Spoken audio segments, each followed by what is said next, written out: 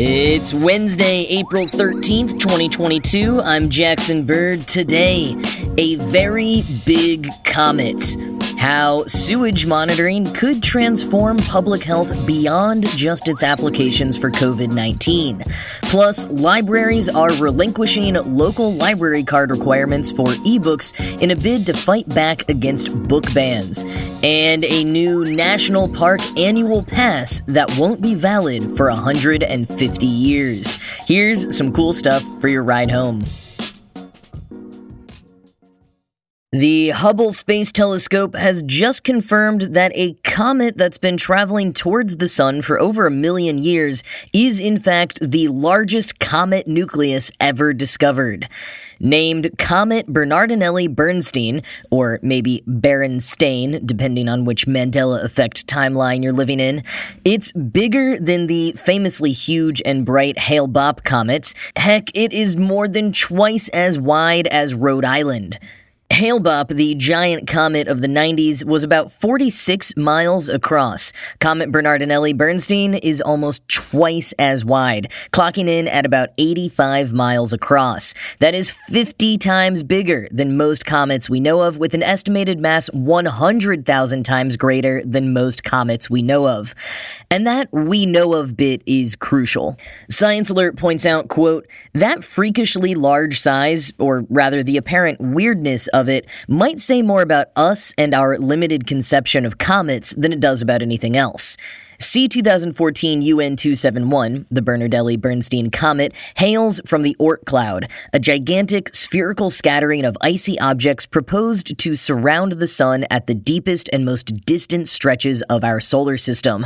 So far away, in fact, it's thought to extend at least a quarter of the way towards the next nearest star system, Alpha Centauri. Sounds pretty big, right? It is, theoretically speaking. However, the Oort cloud is so far away and so difficult to detect, it's basically a gigantic hypothetical mystery, even though astronomers consider it to be one of the largest structures in our solar system.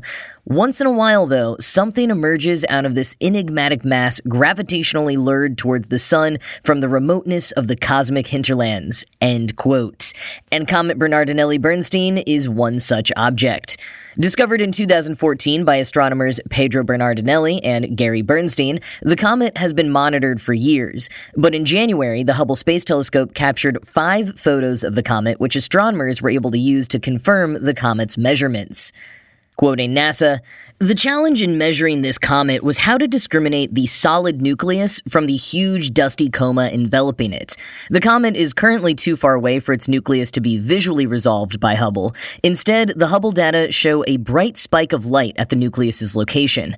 Lead author Mantu Hui of the Macau University of Science and Technology and his team next made a computer model of the surrounding coma and adjusted it to fit the Hubble images. Then the glow of the coma was subtracted to leave the star-like nucleus. Huey and his team compared the brightness of the nucleus to earlier radio observations from the Atacama Large Millimeter-Submillimeter Array in Chile, or ALMA. This combined data constrains the diameter and reflectivity of the nucleus. The new Hubble measurements are close to the earlier size estimates from ALMA, but convincingly suggest a darker nucleus surface than previously thought. "It's big and it's blacker than coal," said astronomer David Jewett from UCLA. End quote. Now, upon its discovery 8 years ago, the comet was 3 billion miles away from the sun, roughly the distance between the sun and Neptune. And though it's sometimes described ominously as headed this way, at 22,000 miles per hour, no less, it will never actually come within 1 billion miles of the sun, so there's no need to worry. But when it gets to that point, around 2031, we probably won't be able to see it unaided like we could Hale-Bopp. But astronomers will be able to use that opportunity to get even more data about the comet, which could help them fill in some details about the Oort cloud. As Mashable points out, there could be trillions of icy comets in the Oort cloud. But the comets there have historically been too faint to be observed, which is what makes Comet Bernardinelli-Bernstein's approach so exciting. Quoting again from Science Alert, It stands to tell us so much about the existence of the frozen, pristine masses that make up the Oort cloud. These are thought to have formed early in the inner solar system, before being flung out to its outermost fringes by the gravitational effects of giant planets like Jupiter and Saturn. This comet is literally the tip of the iceberg for many thousands of comets that are too faint to see in the more distant parts of the solar system, says Jewett. End quote. And here's one more bonus detail about the Oort cloud that underscores just how mysterious it is and how rare it is to get a close look at anything coming from it. NASA says that their Voyager 2 probe, which is already 11 billion miles from Earth, won't make it to the inner realm of the Oort cloud for another 300 years, and may not pass through to the other side for 30,000 years. Holy heck.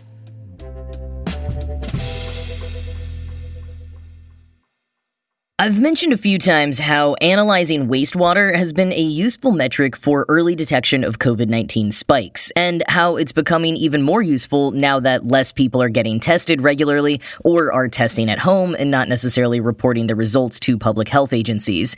It's not an exact science yet, but it can reliably show coming trends, since viral RNA is present in an infected person's waste whether they have symptoms or not. And this can help a city prepare to implement measures before cases start spiking uncontrollably, and provide resources to targeted neighborhoods that might prevent an out-of-control spike. Wastewater surveillance programs have cropped up within governments around the world, and it's been so successful that the conversation has now turned to how we can deploy this method beyond COVID-19. Vox notes that the COVID-19 pandemic was not the first time wastewater surveillance had been used for public health, but that it has typically been rare. John Dennehy, a City University of New York biologist who's been helping with New York City's wastewater surveillance program, told Vox, quote, "This has been its coming out party. We've realized the power in this pandemic. Now there's a great interest in developing an infrastructure to sustain this capability beyond the pandemic." End quote. Apart from its efficacy, one reason that some experts especially like wastewater surveillance is that it's totally anonymous and unbiased. As Mark Johnson, a University of Missouri virologist who's assisted with the wastewater monitoring program there, told Vox, "You don't have to worry about individual patient confidentiality." Johnson also told Vox about one non-COVID application that he's heard of, tuberculosis outbreaks. Missouri prisons have asked if their sewage can be tested regularly so that they can cut down on costly individual tests. And that's a great example of how the broad sewage testing can reduce the cost, supplies, and time of one-on-one testing. If there's no indication of a disease in a certain population's sewage, no need to test individuals at that time. And quoting Vox, "Surveillance programs could watch for other pathogens too, such as influenza, hepatitis, and norovirus for early warnings of emerging outbreaks." Julian Nassif, an expert on wastewater surveillance with the Association of Public Health Labs, said we could also monitor for bacteria, viruses, and other microbes that are resistant to current treatments. Public health officials could try to get ahead of an outbreak of antibiotic-resistant bacteria in a nursing home, for example, with the information gleaned from downstream sewage. Johnson envisioned communities monitoring for narcotics to better tailor their public health campaigns. Wastewater could be tested to determine whether cocaine or opioid use is rising in a given sewage shed. It could even determine what kind of opioids are being used, which could be helpful to health departments. Widespread heroin use might require a different intervention than diverted prescription opioids or black market fentanyl. End quote. And Dennehy has even more ideas. Sewage could be monitored for viral markers associated with colon cancer. Communities near something like a nuclear power plant could be compared to ones elsewhere, and research could be conducted on environmental effects on health. Now, there are downsides, of course. Collection and adjusting for concentration is an issue right now, but a big one, in my opinion, is that many rural areas don't have a community wastewater system.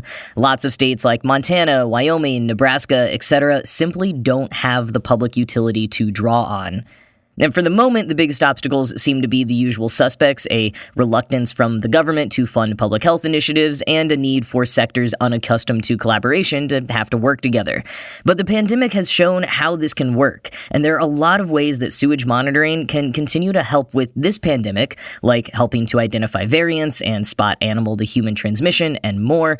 So hopefully it can continue to be shown how useful it is in this case, so that more governments will invest in it for other uses in the future.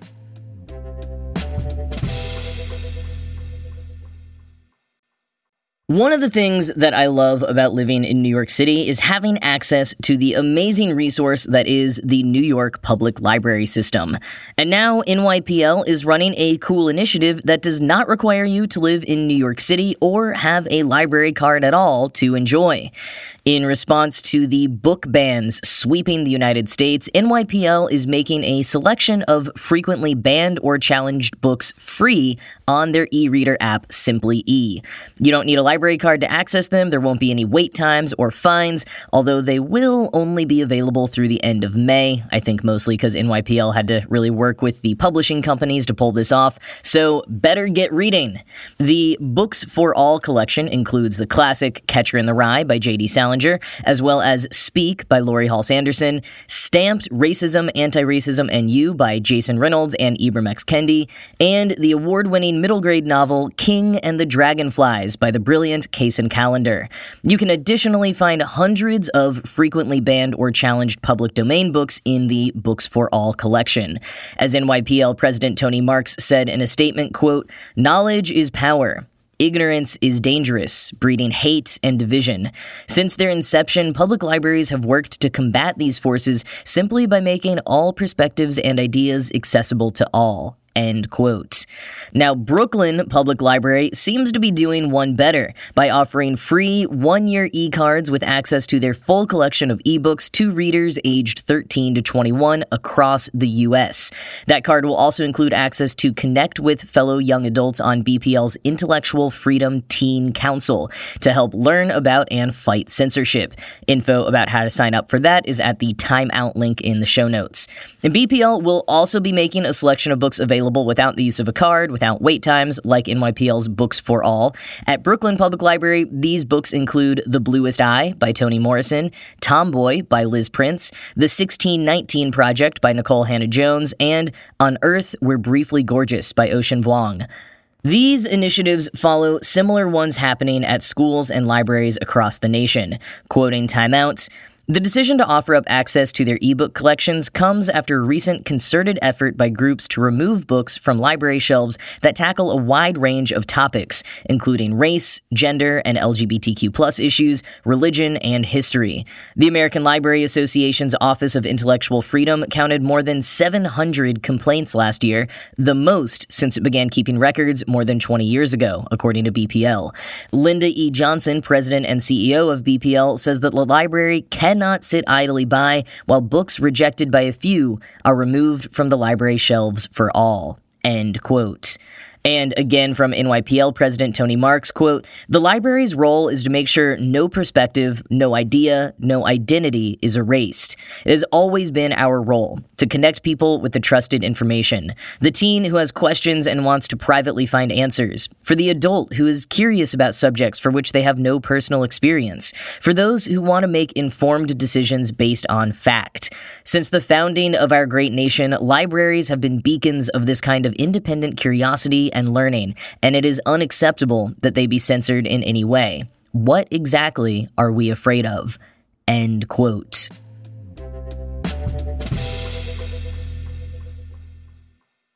Well, here's another pass that you can get to do some exploring in the natural world, not the intellectual one, except, well, you won't get to use it, and it is definitely not free.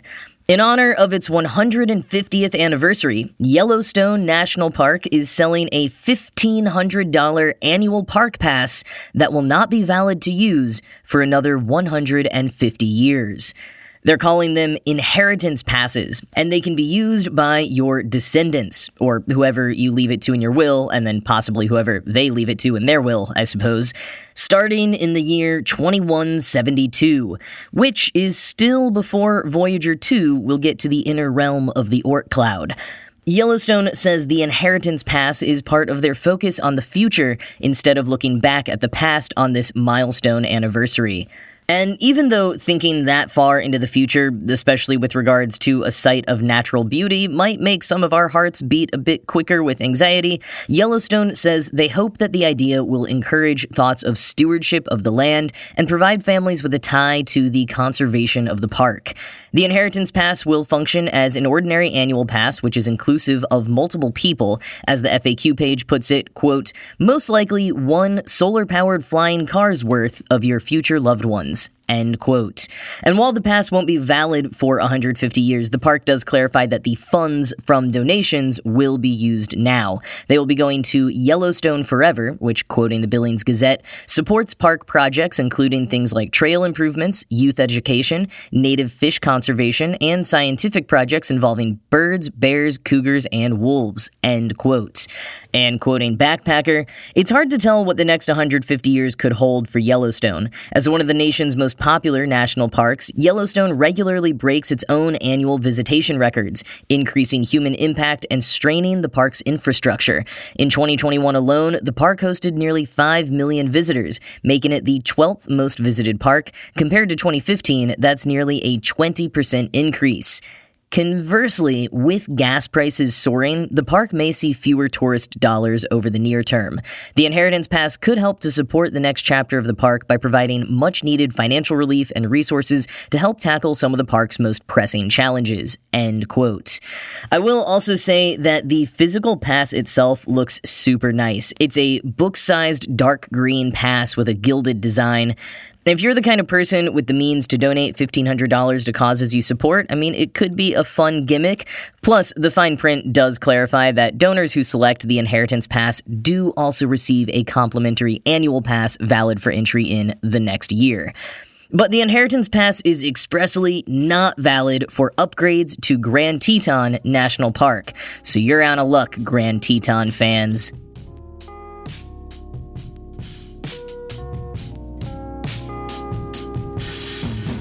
Well, that's going to be it from me for today. This show was produced by Ride Home Media. I'm Jackson Bird, and I will talk to you again tomorrow.